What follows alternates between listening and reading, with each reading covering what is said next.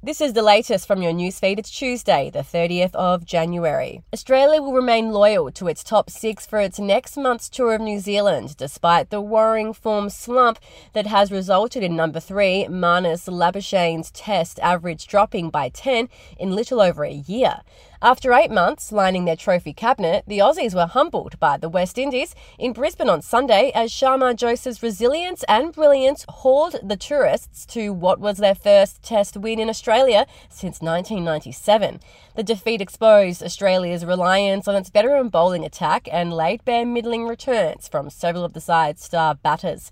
With Steve Smith having proven his capacity as an opener with an unbeaten 91, attention has turned to Labuschagne, who averaged just 6.33 in the Windies series. Sydney tradies have offered scathing feedback on the industry's next generation of workers, describing them as lazy and not willing to put in the hard yards.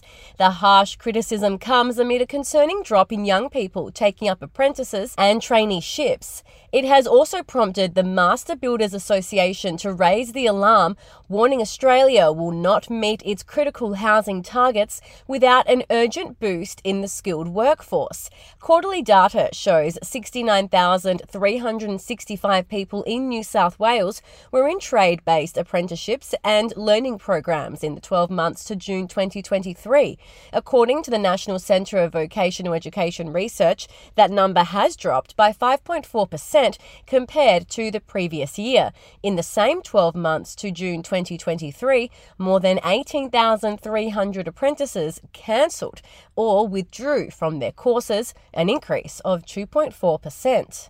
Pop superstar Taylor Swift has a wild week of crisscrossing the globe coming up after her boyfriend Travis Kelce qualified for the Super Bowl. But in order to cheer on Kelce at the Super Bowl in Vegas in less than 2 weeks' time, Swift will have to take advantage of her private jet and the international dateline.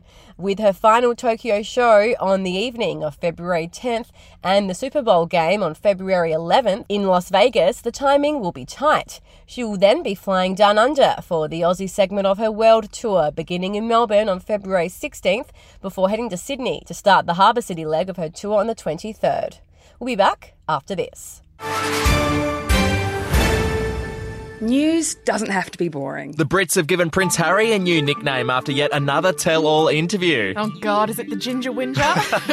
Let the team at news.com.au get you up to speed each day with their podcast, From the Newsroom. A couple were busted joining the Mile High Club. Well, I guess they can't fly Virgin anymore. Politics, sport, red carpets, royals. Get all the goss in just a few minutes. Follow From the Newsroom wherever you get your podcast from.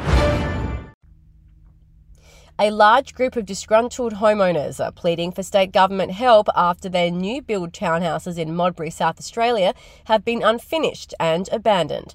Many of the 15 impacted owners had planned to move into the dwellings that have no utilities or driveways in the coming weeks.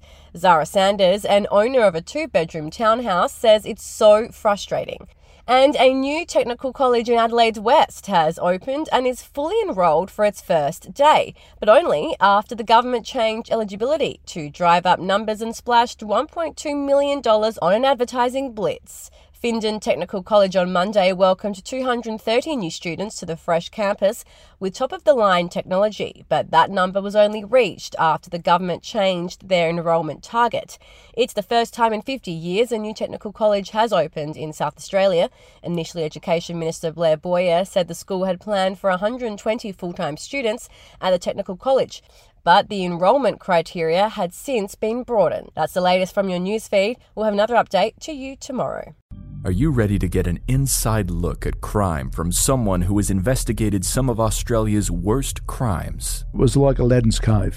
The luminol found bloodied footprints and bloodied handprints on a wall, so it's just like a horror movie. Former homicide detective Gary Jubilant sits down with cops, crims, addicts, victims, small-time cheats, and big-town lawyers as they tell their incredible stories. My house got raided. Next thing you know, I got bail refused. Next thing you know, I'm on a truck to Parklea Prison. Listen to I Catch Killers early and ad-free on Crimex Plus on Apple Podcasts today or wherever you get your podcasts.